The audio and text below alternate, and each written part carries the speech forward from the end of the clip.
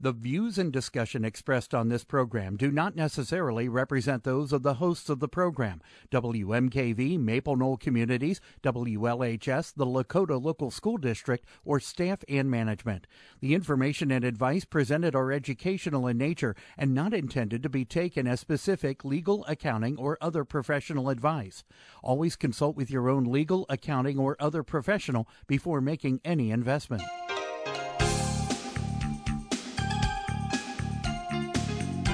Welcome to Real Life Real Estate Investing, a show to help you gain financial freedom by investing in real estate. Brought to you by the Real Estate Investors Association of Cincinnati and the Ohio Real Estate Investors Association. You're listening to Real Life Real Estate Investing on WMKV, WLHS, and the Maple Knoll Radio Network. And now your host, Vena Jones-Cox.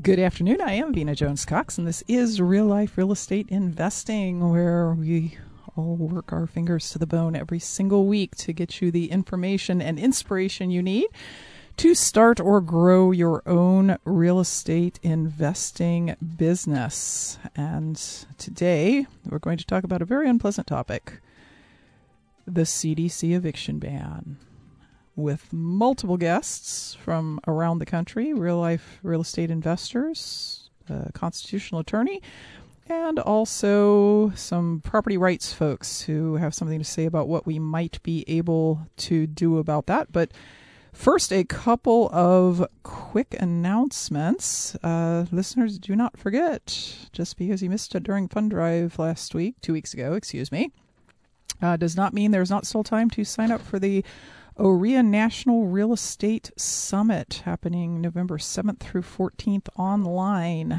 Over 30 presenters from all over the country talking on topics as varied as short sales and wholesaling to apartments and flipping land and raising money and everything in between. It's a wonderful use of your evenings during that week-long period, and you can get more information about that at wmkvfm.org. The Real Estate Investors Association of Greater Cincinnati has its first meeting for the month of October a week from tomorrow, not tomorrow, and it's a good topic. It's about foreclosures and how you can get involved as a real estate investor at various stages of the foreclosure process. There's lots of stages to that process, from pre-foreclosure, where payments are unmade and you can still help the seller actually exit the property without too much damage to their credit, and maybe, depending on the situation, even with some cash in hand. And then there is the sheriff's sale stage, or the trustee sale if you're in different parts of the country.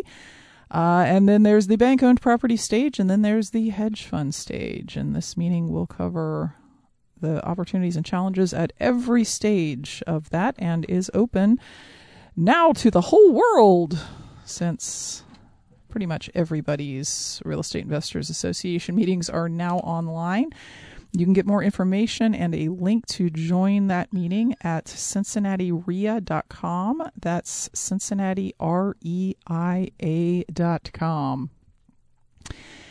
Unless you have been living under a rock somewhere, if you are a housing provider, you are very well aware that about 2 weeks ago, an executive order suddenly came down from the Center for Disease Control that banned certain evictions throughout the United States of America through December 31st. The first time you will be able to evict a resident who meets certain requirements will be on January 1st of 2021. And the stated purpose of all of this was to prevent the spread of COVID. Thus the order from the CDC as opposed to someplace else. The logic, if you go online and read the entire executive order, had to do with the idea that people who are evicted for non-payment of rent might move in with family members, which would cause more crowded housing, which might spread COVID, or They might move out of state to find another place, and that would potentially spread COVID across state lines. Or there's a whole bunch of reasoning that was loosely connected to the idea that eviction might spread COVID. So the order states that if a resident meets 4 criteria that have to do with loss of income affected by COVID, they would either have to move in with someone else or be homeless if they were evicted, and also that they are doing the best they can to pay as much rent as they can.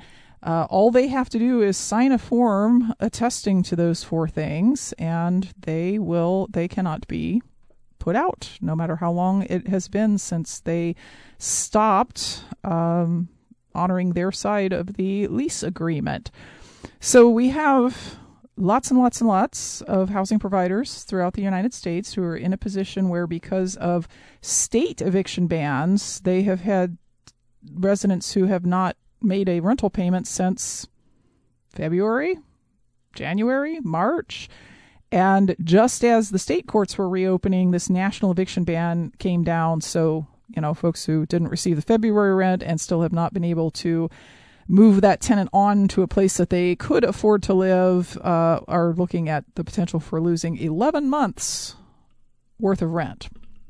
So, needless to say, this caused a lot of consternation in the housing provider community, and particularly in the very large, as it turns out, community of small housing providers. The narrative for many years has been that landlords are faceless corporations who don't care about anything except making money, and a study by the National Association of Home Builders came out recently saying that roughly 72% of all of the rental properties in the United States are actually owned by individuals, and another 16% are owned by LLCs, which, as we know, it's very possible that you can own a property in an LLC and be the only member of that LLC. Thus, you're effectively an individual. So this idea that all of these rental properties in the United States are owned by giant corporations with loads and loads of money and endless cash reserves and all of those things is just false.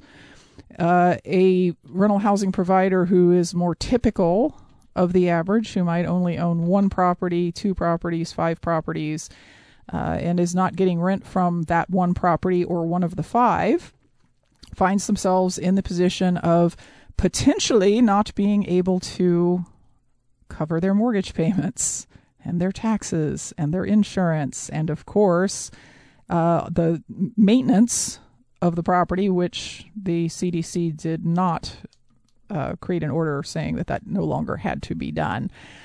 This has been of massive concern to an awful lot of people and organizations, many of whom predict that not only will this lead to a whole bunch of residents who 3 months from now, instead of owing a month's rent, owe 3 months' rent that they can't pay, and a huge wave of foreclosures come January 1st or January 2nd, I guess, would be the day that everyone can go to eviction court. But also that it could have a serious snowball effect on the real estate market in general. When borrowers can't make payments and therefore go into foreclosure, that tends to lead to a glut of foreclosures and vacant properties on the market, which is the last thing in the world that we need right now. And that then, of course, leads to depressed house prices, a buyer's market, all of that sort of thing. So it's just all bad. It's all bad from every potential perspective. So we're going to take a quick break. Oh, we're good? Roger's here? Roger, you here? Yeah, can you hear me? Yes, I can hear you. Yes, Okay, yeah. So, yeah, apologize for that, Roger. The phone system in here crashed and burned just as we were starting the show. So I was explaining the requirements of the moratorium and all the different things that folks are concerned about in awaiting your voice in my ears. So, folks, we've got a couple of guests tonight to help us kind of work through this, and importantly, what housing providers can at least be trying to do about it. I have on the line with me right now Roger Valdez from Seattle for Growth. He's been a sort of frequent visitor here on Real Life Real Estate over the last year or so. He is a property rights activist who has been in that field for over 25 years now, working in housing and for the Seattle Neighborhood Development Organization, and also is a columnist for Forbes. So, Roger, I'd like to kind of pick up this discussion where I left off in my monologue while we were trying to get the phones working here. Obviously, this has created a lot of, I don't know, panic in the small housing provider world, and interestingly, it's also created some strange bedfellows. I understand that in addition to all the folks on kind of our side of the table who are against the way this has been done, that a lot of the housing rights people, the pro-tenant organizations, are also against it. Why is that? You'd think they'd be thrilled. Oh, the tenant rights folks. I don't know. I've mainly been seeing the opposition from concern from people that are property owners. Oh, I think opposition's a perfectly adequate word for what people are seeing. I've actually seen. I actually saw a press release the other day that was put out by a whole bunch of organizations, as you would expect, right? The National Association of Realtors, the National Apartment Association, the National Association of Home Builders, but also several of the big tenants' rights advocates. And their concern was 3 months from now, they've got, I don't know, however many million tenants who have to write a giant check because the CDC moratorium is not rent forgiveness.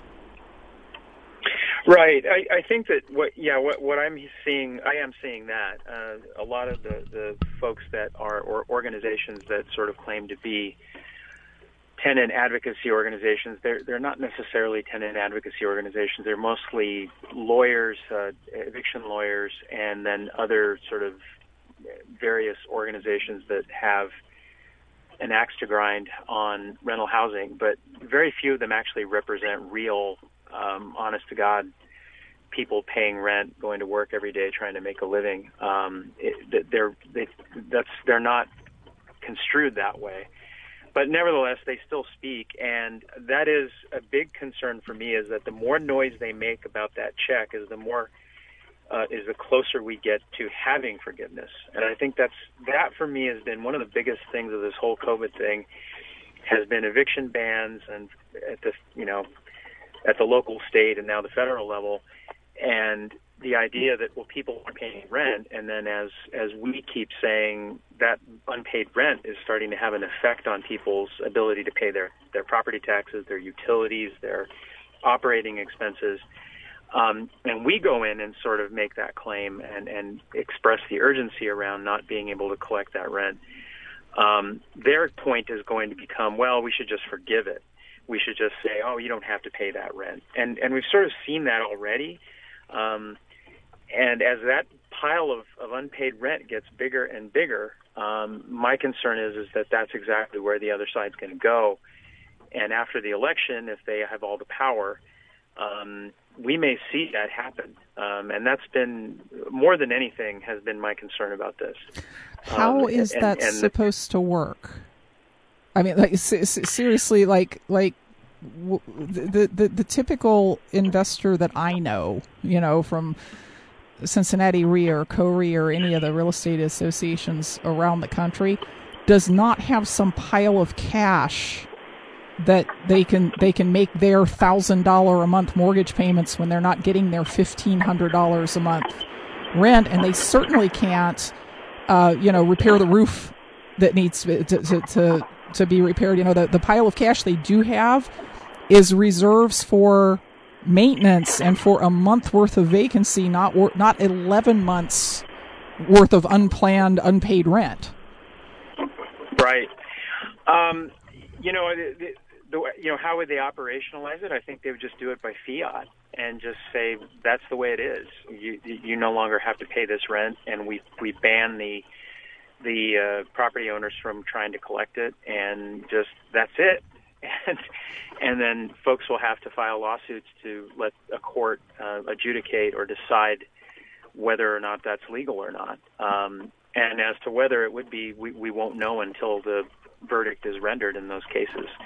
You have to understand they don't care about that unpaid rent. They think that housing providers are collecting passive income, that what they're doing is they own a bunch of apartments, and then they go down to the mailbox and at the first of the month and just count all the checks and put them in the bank. And that's the nature of rental housing. And for the bigger corporations, the idea is, there's also the belief that rent is kind of theft anyway. You shouldn't have to pay it in the first place. So, there really isn't, you're asking a question assuming that there's some rational thought behind it. It's just a highlight and delete kind of a thing, make it go away. And the nature of politics and politicians in this country is such that they'll do it. So prepare yourself for that first quarter next year. That's going to happen. And it may happen, in scattered areas. It may not happen at the federal level, but you're going to see people, hard luck stories about I owe 6 months rent and I don't have the money to pay it back. Where that doesn't happen, you're going to see people just pack up and leave. That's a rational thing to do. When you owe, well into 4 figures of unpaid rent, it's time to just, it's like the people that walked away from bad mortgages. They just mailed in the keys. And so you'll see a lot of that going on where people will just say, you know what, I'm just going to leave because I can never come up with this amount of money. And so you're still going to be stuck with that and trying to collect from somebody who has basically just walked away from a really bad situation. And that's a big part of the reason why these things are so horrible is that they're just they're just kicking this can down the road. And Roger, I want to come back to your thoughts on what folks could be doing in the kind of legislative world to at least push back on this and let legislators know that we're not happy with it. But first, I need to bring on Luke Wake from Pacific Legal Foundation, who is an attorney with PLF's Separation of Powers Practice Group, and he litigates cases basically challenging agency rulemaking, which I think this CDC eviction ban falls firmly into the category of.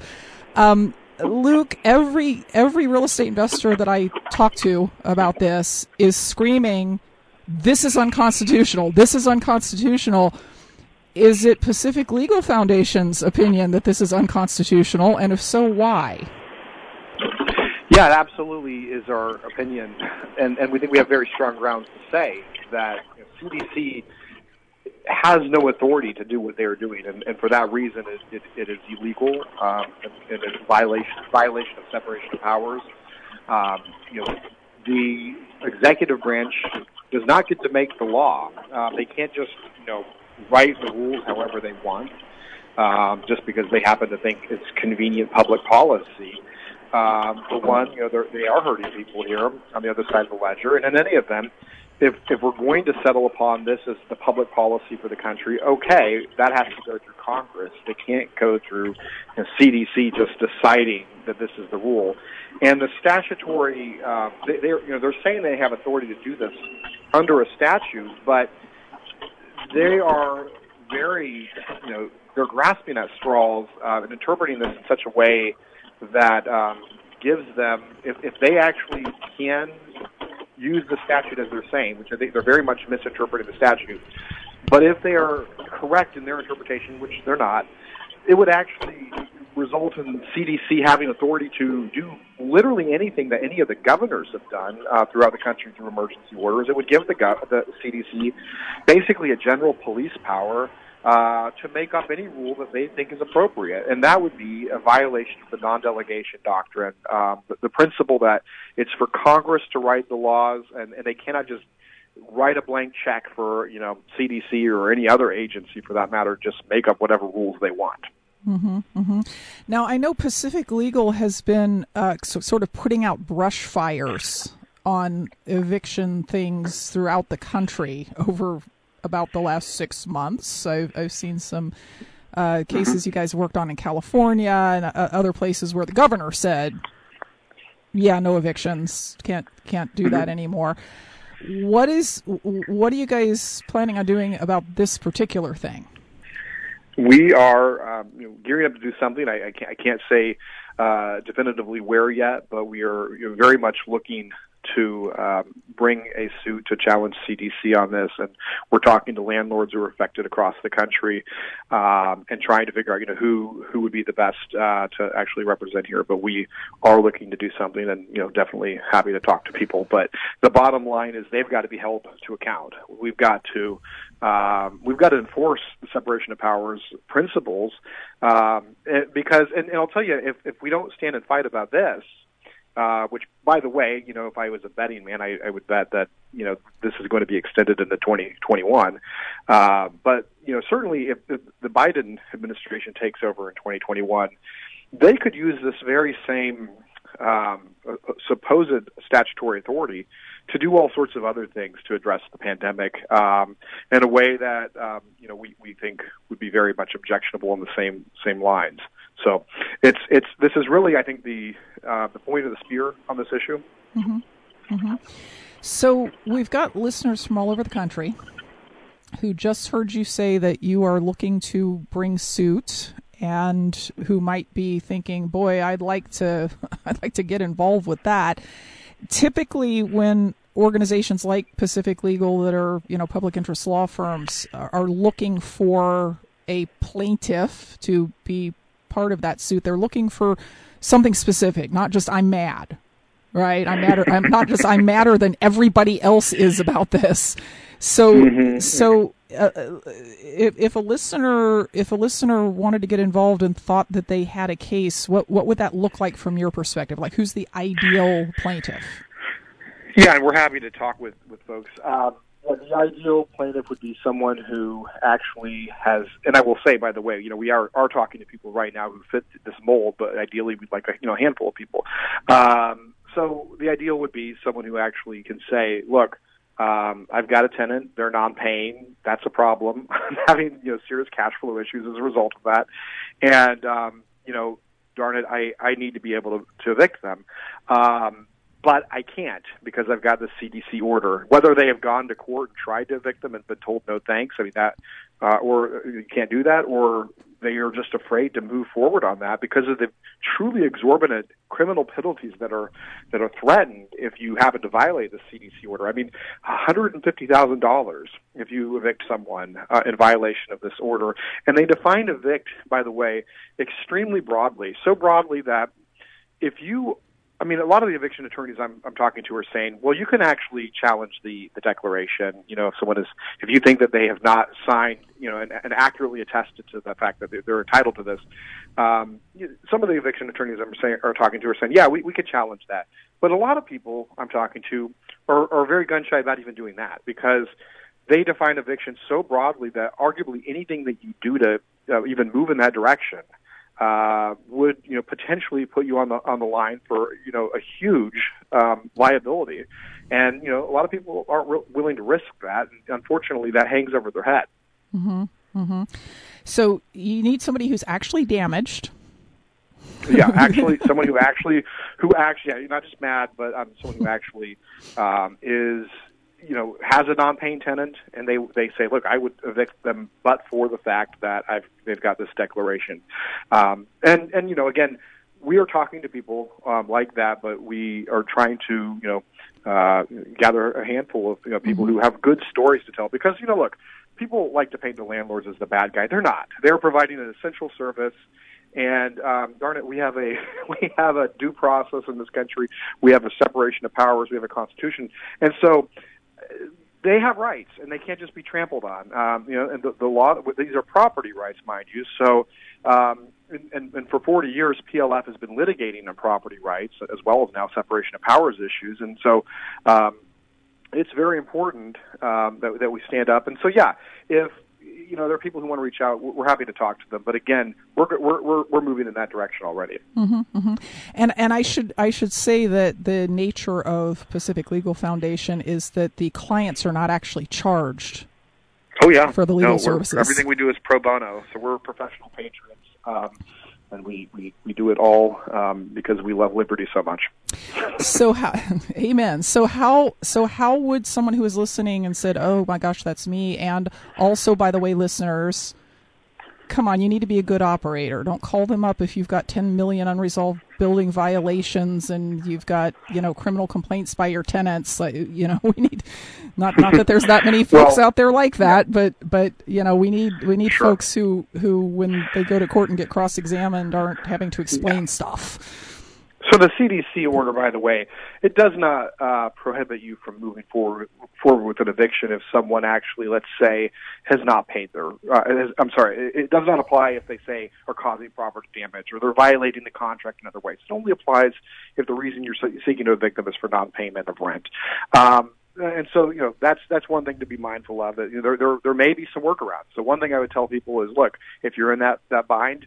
As a practical matter, I would say talk to an attorney in your state who does evictions and see what they think, if there's another way to go about doing this. But certainly people can feel free to reach out to us.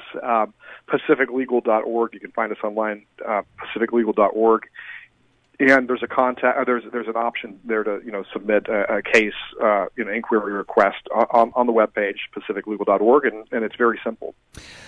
Luke, thank you for joining us today. Thank you for letting us know that something is being done, even though it is being done.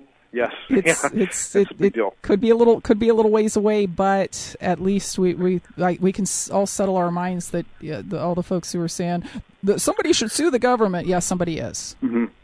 Yeah, and look, we realize that people, you have immediate cash flow problems right now if you're dealing with this situation. So there is an urgency. And so, we are looking to move quickly, actually. Luke, appreciate you joining us today. Thank you so much. Have a wonderful day. Thanks. Anytime. Thanks for your good work. And do we need to take a quick break? All right, we're going to take a quick break. When we come back, we're going to go back to Roger Valdez, and we're also going to start discussing some listener stories about how the CDC eviction ban, even though it is only 20 days old, has already been affecting them. If you've got a story, send it to askvina@gmail.com. We'll be back right after this. Welcome back to Real Life Real Estate Investing. I'm your host, Vina Jones-Cox. Our topic today is the CDC eviction ban and what some of the stuff we are seeing that is kind of unintended consequences. And also some of the things that maybe we can start to do about that. It feels bad to just sit here and not take any action in this humongous violation of private property rights and interference in contracts between two adult, sane human beings who made an agreement to do certain things, and now the government has said, well, one side doesn't have to do their certain thing. We just talked to Luke Wake from Pacific Legal Foundation. Still have Roger Valdez on the line. And Roger, you're very connected with housing providers, sort of not just in Seattle, but all over the place. And I think it's fair to say we're already seeing some consequences to this that were unintended.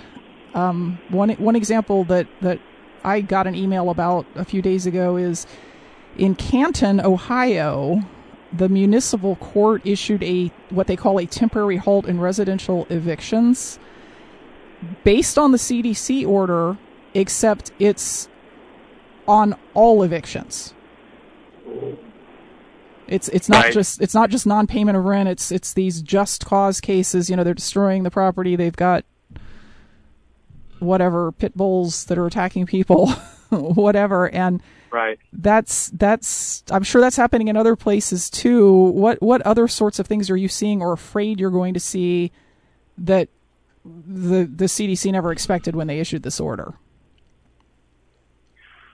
Well, there's already so many, sort of a patchwork quilt of different sorts of eviction bans and various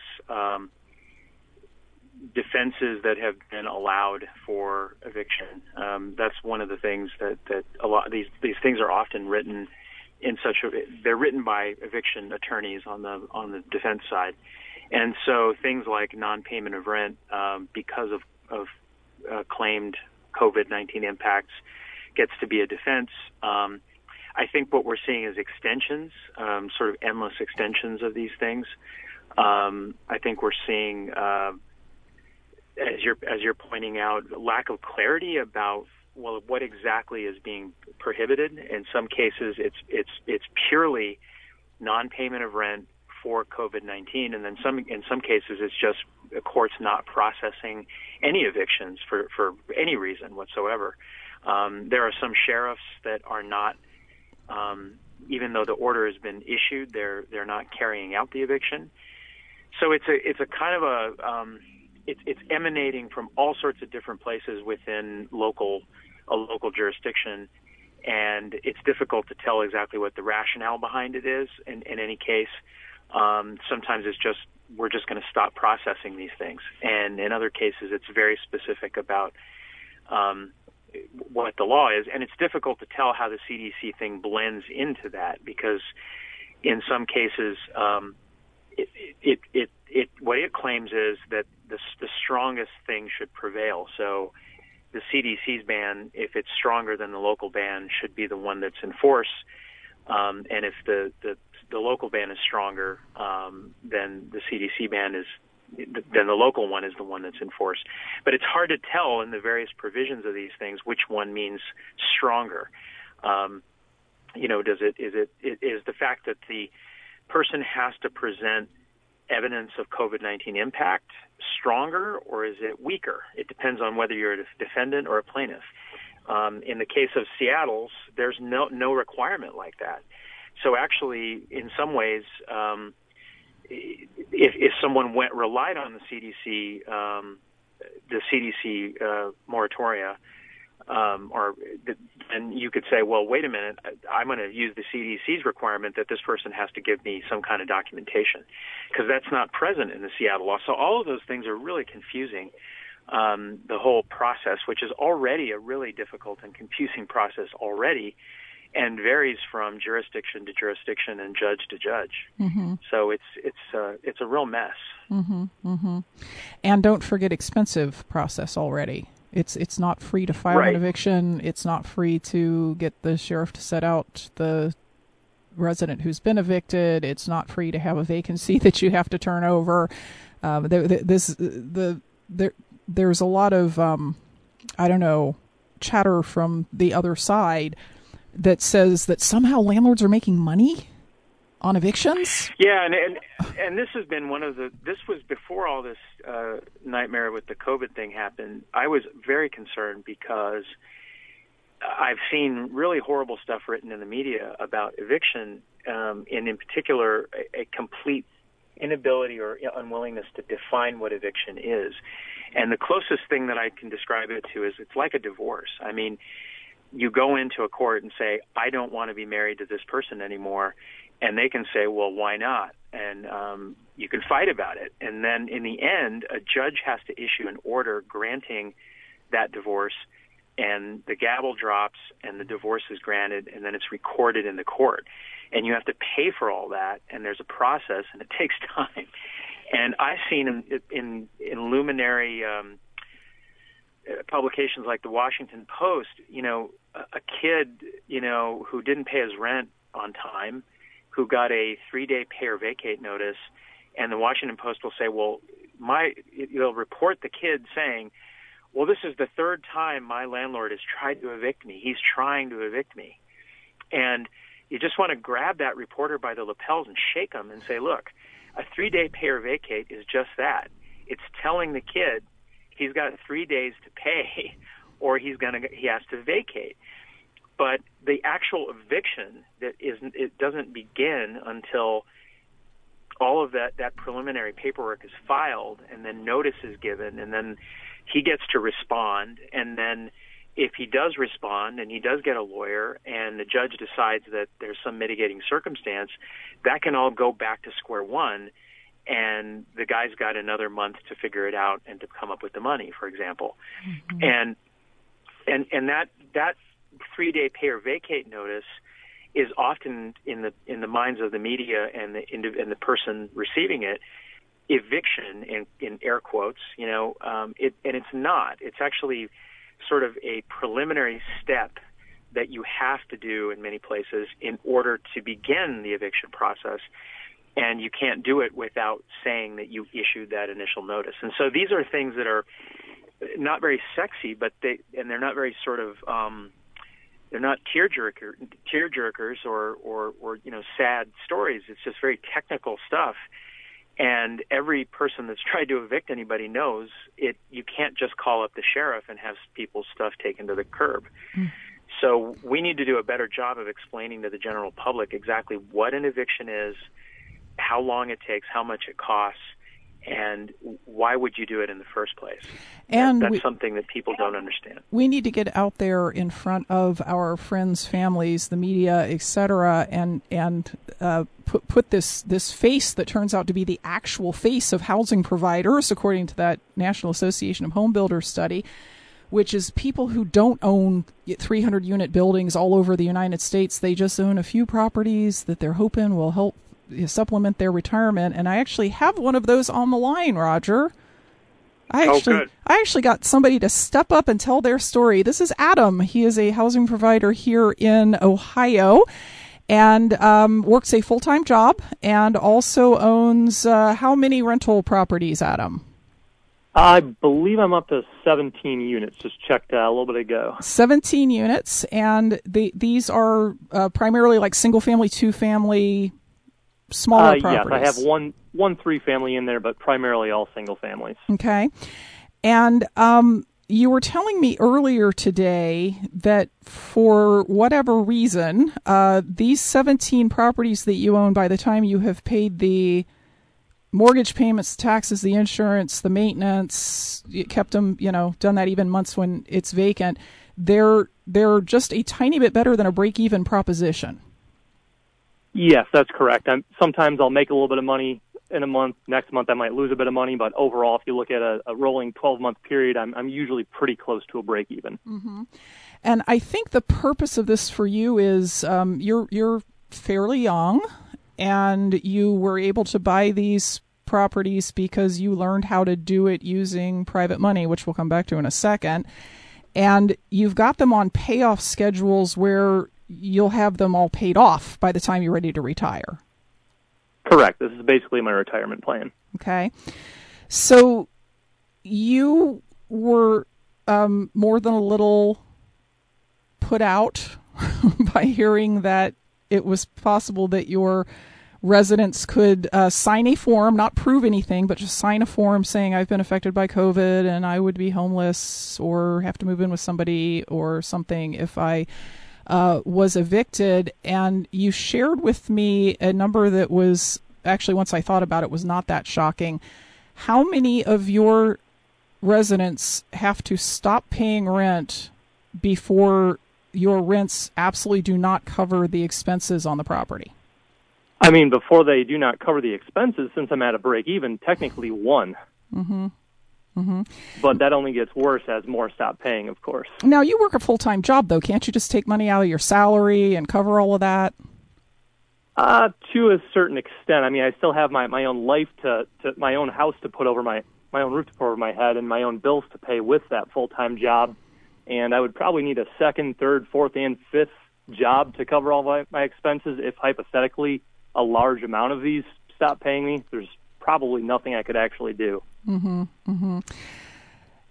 The suggestion has been made that what will happen if we get a million housing providers across the country like you who just are in the position of I just can't do it. There's no money for me to cover these payments, is they'll just walk away from the properties and let the banks have them, just like what happened during the Great Recession 10 years ago.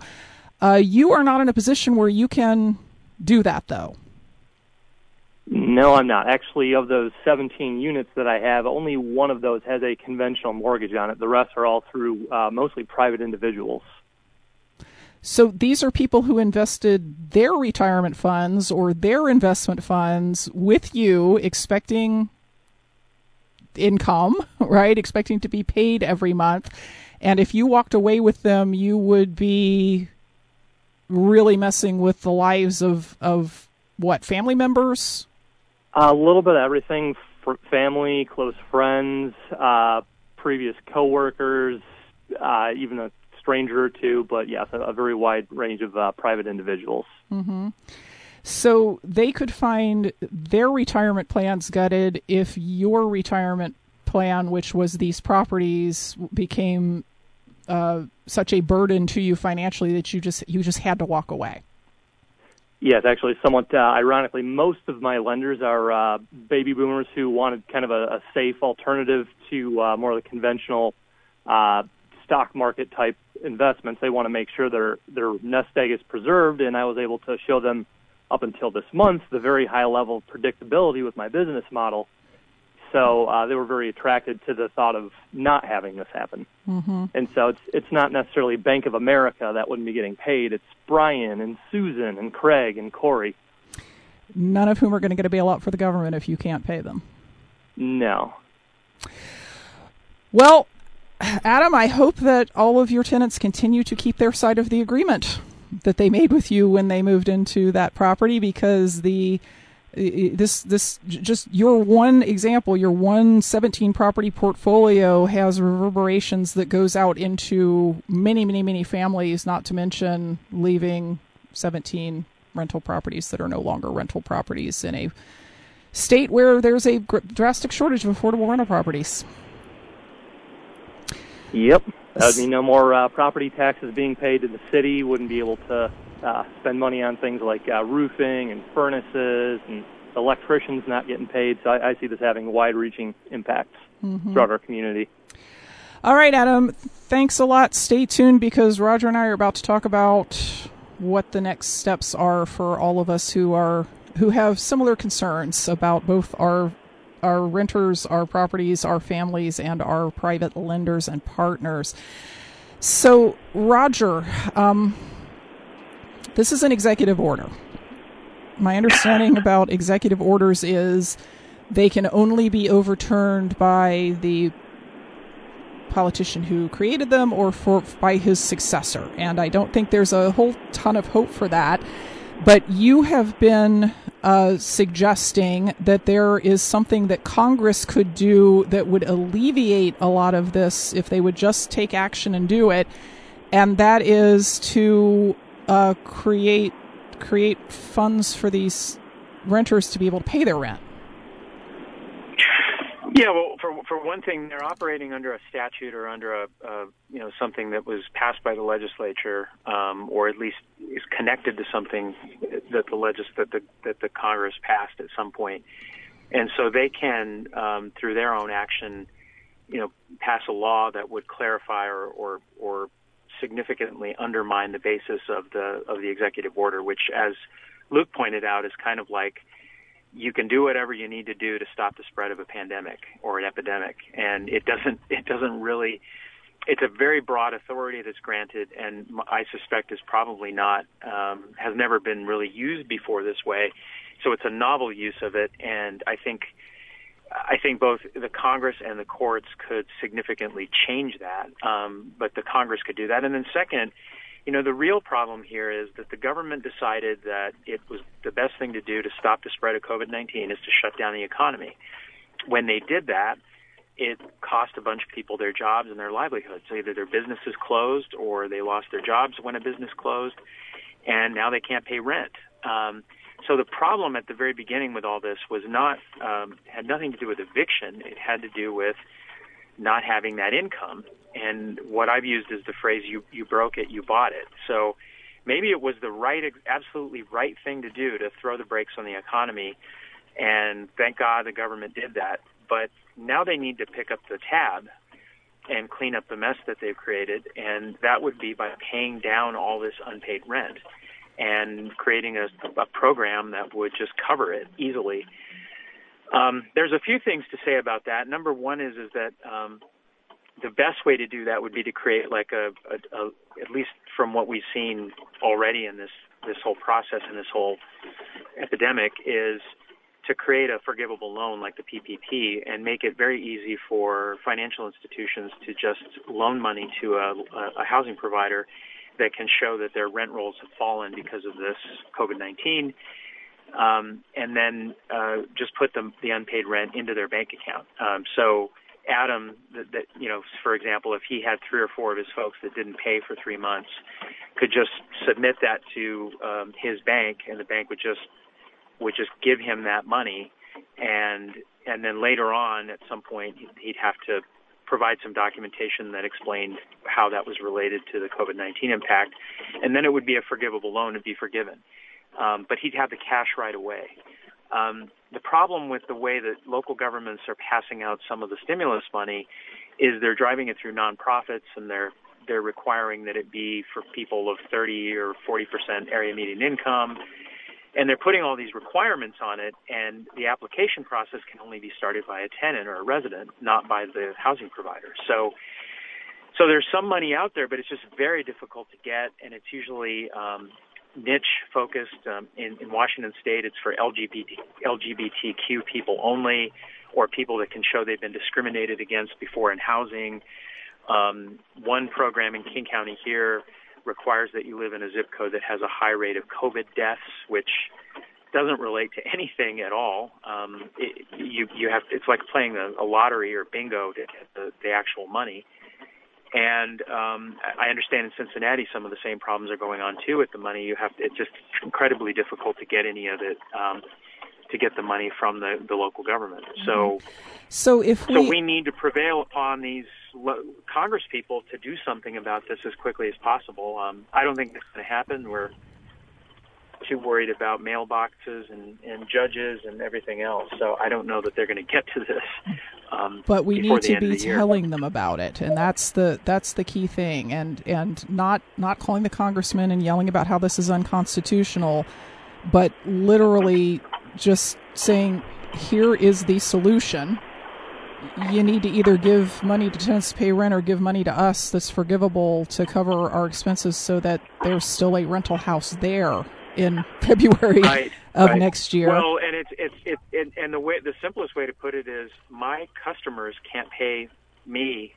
They need help. And if they don't get help soon, I'm not going to be able to pay my property taxes or my mortgage or my repair bills, or as Adam pointed out, I'm going to have to lay people off, and that's going to boost unemployment. So, it really just comes down to getting the money to the people that are struggling right now, who lost their jobs, as the president always says, through no fault of their own. I mean, they didn't do anything wrong. They just woke up one day and their job was gone. And the Congress needs to understand that's what people need is money. They don't need an eviction ban and rent forgiveness someday. They need to have this money paid now. Roger, I appreciate your time. We are out of time, unfortunately. That's Roger Valdez from Seattle for Growth. You can find his website at Seattle for Growth, or check out his column in Forbes. And we will be back next week with more information to put you on the path of financial independence through real estate investing. Until then, happy investing.